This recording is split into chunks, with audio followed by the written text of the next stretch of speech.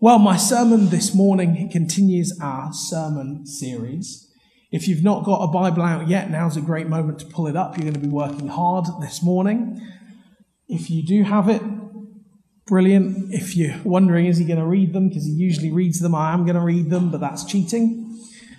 But let me just say, first and foremost, as we continue our sermon series about vision and values, you're joining us in the midst of what I think is a really good sermon series. I don't think it's a really good sermon series because I've written them, although I have, but because I think these are qualities that I see in our church that have been a long and deliberate trend, things that we're intentionally doing, need to continue doing, and hopefully none of these words that encapsulates a whole bunch of thoughts strikes you as strange or unusual, but something that you recognize in the fellowship that we have as a church, both here and now in Ainsford as well. So my title this morning is Diverse.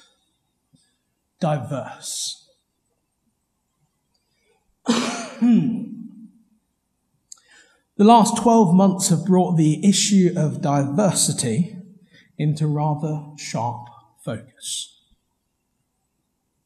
The spectre of racism hanging over our lives in an age of increasing cultural awareness, a need for positive action to right an imbalance and seek justice for all. Terms like anti-racism have emerged. As a church and as a people, I think we need to continue learning. And if you hear nothing else this morning other than this, I hope you would hear this. When one suffers, the whole church suffers.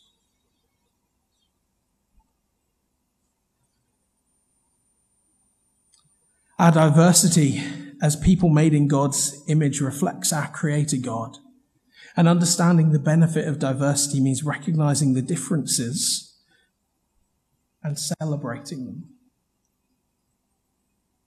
Celebrating the people that God has made us to be in his image, finding our identity in Christ both individually and corporately. I, like many of you, have taken some time to listen, and I think there's a lot more listening to do, and complacency is all too easy to slip into, but that isn't possible for everyone. I haven't got the words to make the world as it should be, but I believe Jesus' restoring power, the power of the cross, his resurrection, points us to a better way, the Jesus way.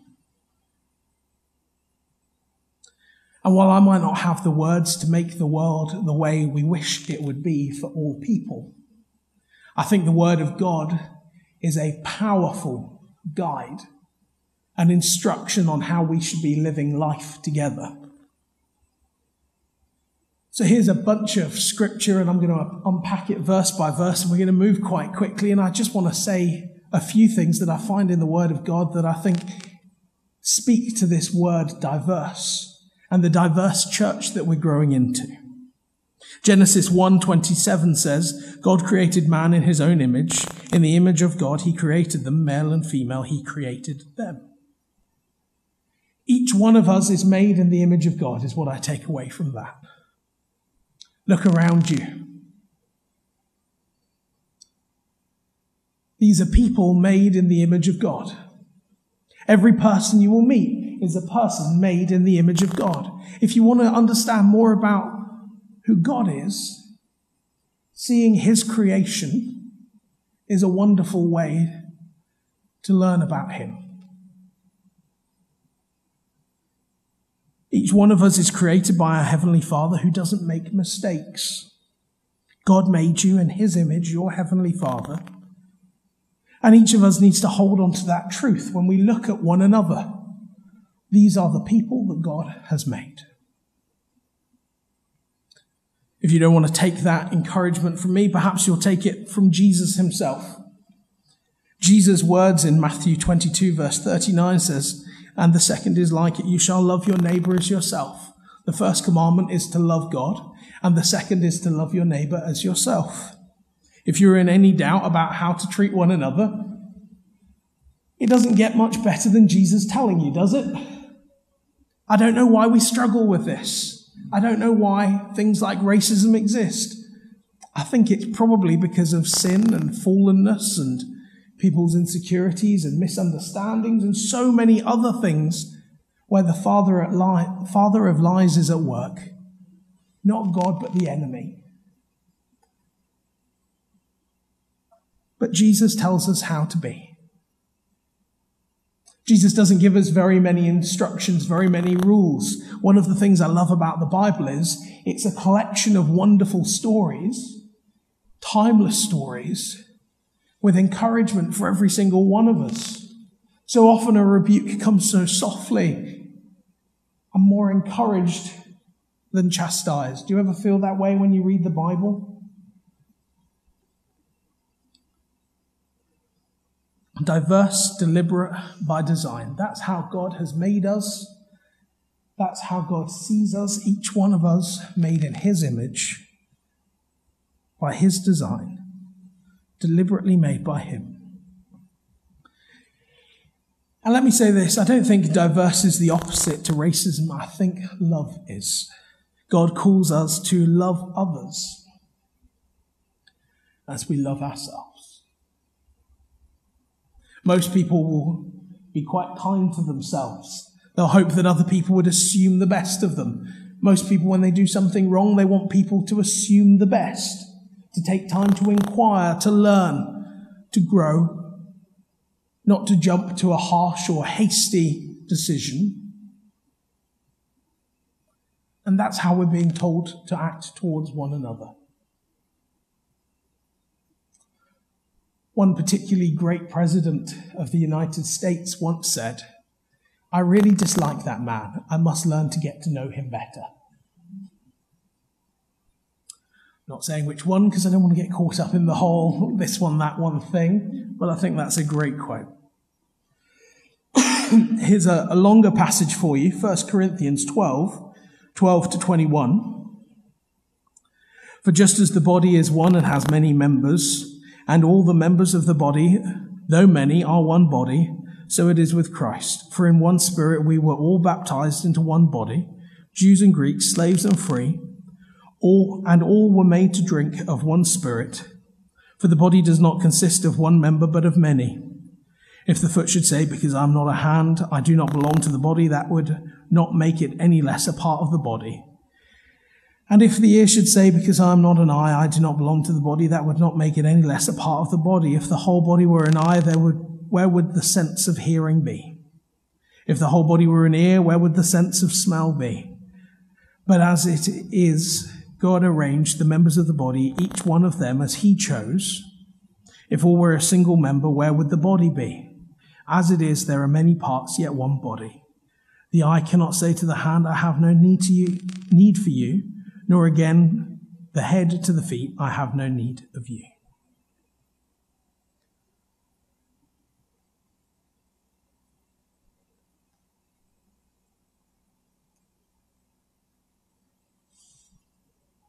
The church, as the bride of Christ, has a very special place in God's heart. Each one of us is a part of that whole. One of the things I think has been hardest during COVID has been the isolation and the separation. The hand over here in its house, the foot over there in its house. And we've got an opportunity to bring that body back together. But in the same way, there are things that strike at the heart of that unity. There are things that tear us apart rather than knitting us together. And I think the Spirit's power, one of the purposes of the Holy Spirit in our hearts and in our lives, one of the most wonderful, incredible miracles that I see in God in our lives is the spirit of unity. The spirit of unity. In our church, I hope that is what helps us come to decisions and have like-minded thinking. I hope it's not groupthink, but instead, I hope it's the Holy Spirit pulling our hearts together, helping us unite ourselves with God, unite ourselves as a church body, as a community, as a group of people coming together. And I think that spirit of unity, the Spirit of God coming and making a home in our hearts, uniting us for his purposes, by his power, for his glory, is a wonderful thing. God's designed the church one body that he dies for, he redeems, he restores from death to life. Through grace in the cross, many parts serving him harmoniously with different functions, and yet the same calling. Hating a part of our body makes no sense, and racism makes about the same amount of sense as hating another part of your body. But in this broken and fallen world, even hating your body seems to be a thing that people struggle with. The world and the media push images and suggestions of what's beautiful and what's right, what's good and what's bad. And it begins to distort our view of reality.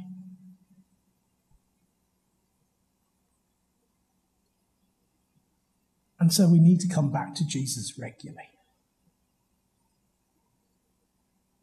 We need to keep turning to God. We need to recognize his truth, not our own. Our own truth will never be sufficient in a world full of lies and misunderstanding. Fallen and broken, we can't trust my truth, your truth. And I know that that's not popular to say in this modern world where everybody's truth is their reality and their identity. But I want to suggest to you that if you belong to God, your identity is found in Christ, that you are a new being, a son or daughter of the King of Kings, and that your opportunity, more than your opportunity, your responsibility as citizens of the kingdom of God, is to recognize the indivisible truths, not just about God, because we're quick to believe those things, aren't we? But to take a moment and hear the things that God says about you. Created in his image, worth dying for on a cross for you. A part of the body, the bride of Christ. Another great verse, Galatians 3:27-29 says, "For as many of you were baptized into Christ have put on Christ. There is neither Jew nor Greek, there is neither slave nor free, there is no male or female. You are all one in Christ. And if you are Christ, then you are Abraham's offspring, heirs according to promise." One in Christ. That's our identity. We're one in Christ. Heirs according to the Lord's promises. The promises of God over our lives are our shared blessing. The promise of God for your life, a hope, a future for good things, not evil. For his provision, for his blessing, for his prosperity. Not your prosperity, but his prosperity in your life. Baptized into one family of faith. Isn't that the greatest unity statement you've ever heard? Sometimes we consider various creeds, different things that different groups put out, statements of faith. We try and articulate the foundation level of who we are as Christians and what that means, how we identify one another as brothers and sisters in Christ. Baptized into Christ, put on Christ. Whatever you are, whoever you are, wherever you're from, that your identity is in Christ. That's the reality we're being asked to take on in Jesus.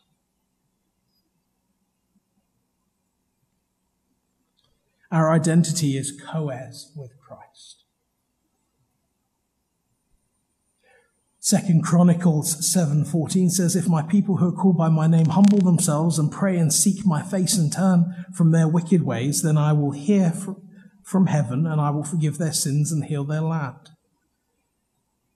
Perhaps we're thinking to ourselves, how do we grow into the church that God is calling us to be? I think this verse is a great instruction to us. In fact, generally, if you want to know more of the abundance of God in your life, and by that I mean have a closer relationship with God, walk in his blessing, but also his promises and his provision, then you need to do this. You need to humble yourself before God. We need to see one another as God sees us. We need to turn from our wicked ways. And we need to call upon the name of the Lord in prayer. And when we do so, we find forgiveness and healing. We find freedom and hope. We find an abundance of the will of God for our lives.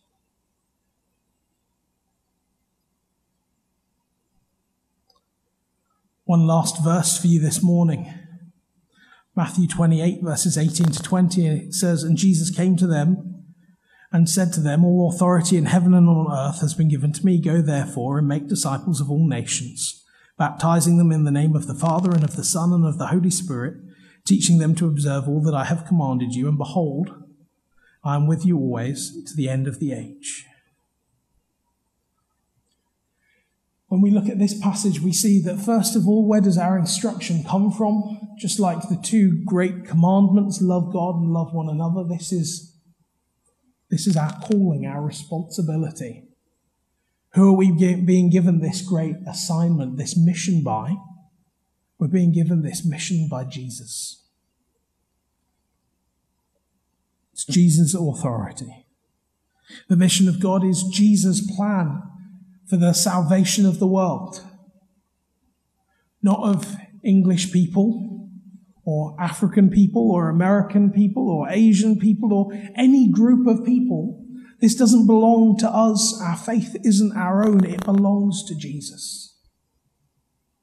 And Jesus gives us this wonderful gift of hope for eternity and invites us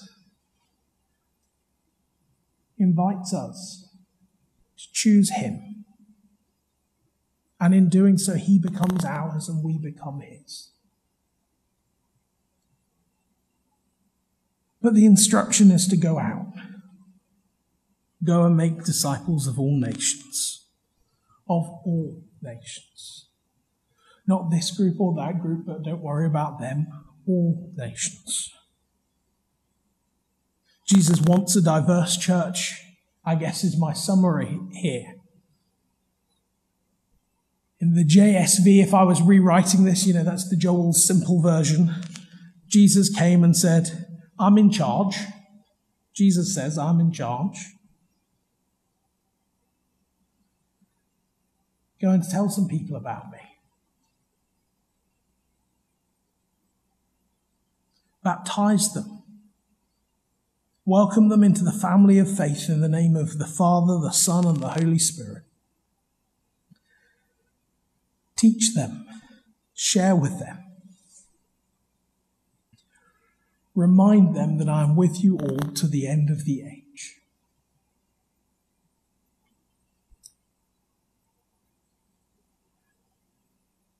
And so naturally, our church begins to reach out to people all around. Every church has to. No church should be any less diverse than the people and the communities that they're a part of. The church's responsibility doesn't stop at the borders of our town, but it goes on to Judea, Samaria, and all the ends of the earth. We're a diverse church because this is a diverse area. Our church has grown more and more diverse, and I pray it continues to. Because I pray that people who live in these surrounding roads, streets, homes, come to know more about Jesus.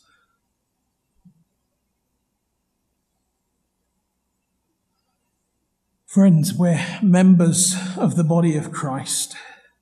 Diverse is a word that reflects our church. The church that we've grown into reflects our wider community. I've grown up in fairly diverse churches. That's been something of a norm. So I struggle to recognize the church when it's not diverse. But I know that this isn't everybody's experience.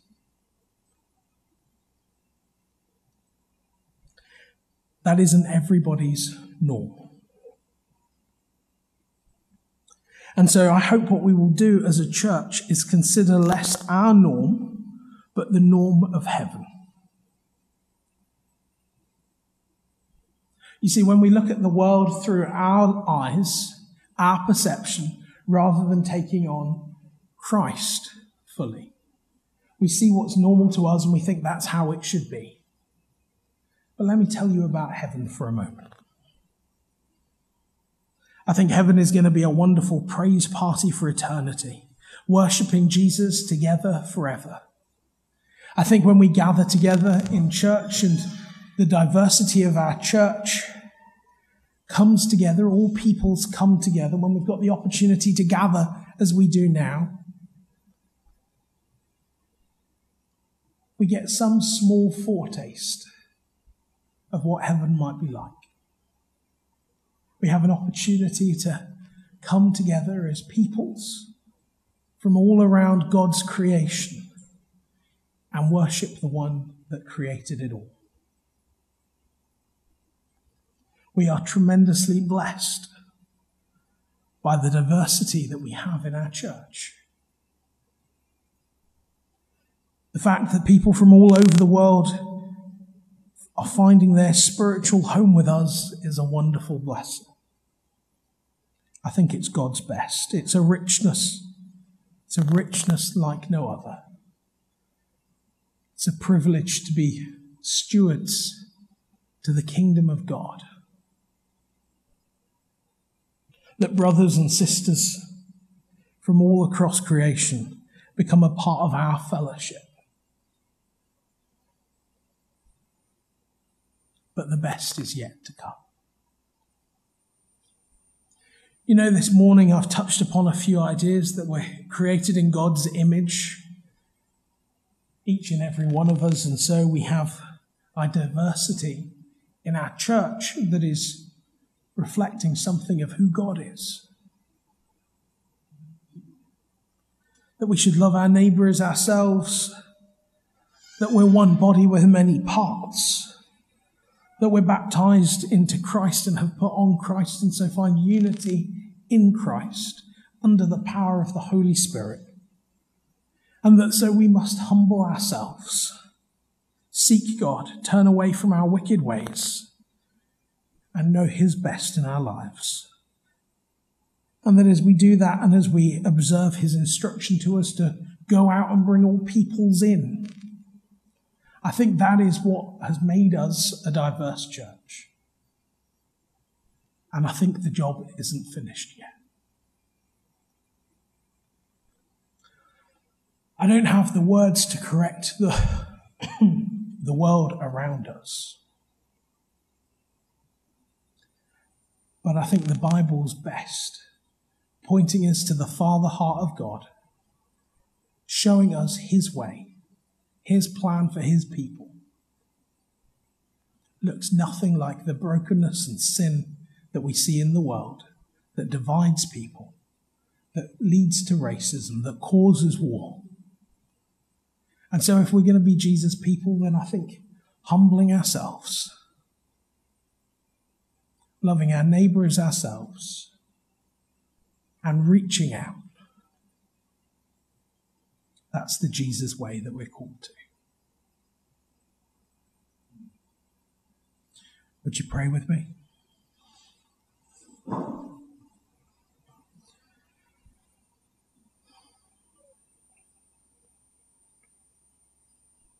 Heavenly Father, we are an imperfect people.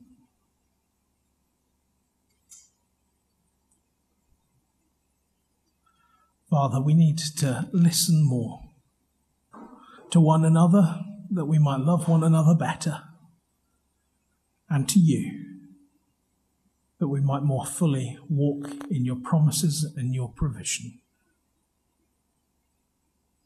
We pray your kingdom come, your will be done. Father, keep growing us into a diverse church. Father, keep encouraging us in the ways that we have come so far, but help us recognize together that this is not a finished project. Your mission is in front of us. The people that you love from all over the world are finding their homes here in Greater London and in Kent. That our church, one church now in 2 locations, has grown in its diversity and needs to continue. Father, we're imperfect people with imperfect words. Remind us of your Father's heart, your best, that we might more fully love and serve you by loving our neighbour as ourselves. In Jesus' name, amen.